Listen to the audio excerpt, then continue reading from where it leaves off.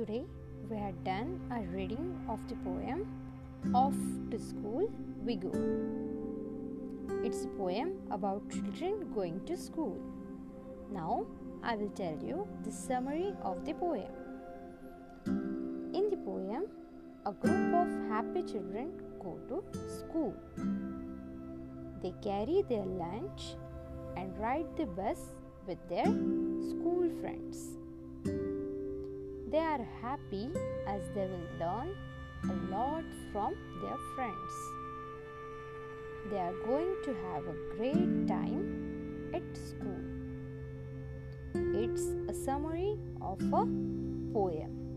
Now, students, you have to read the poem 2 times and underline the new words from the poem.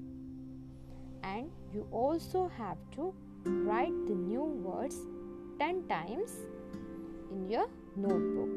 It's your homework. And take care. Bye-bye.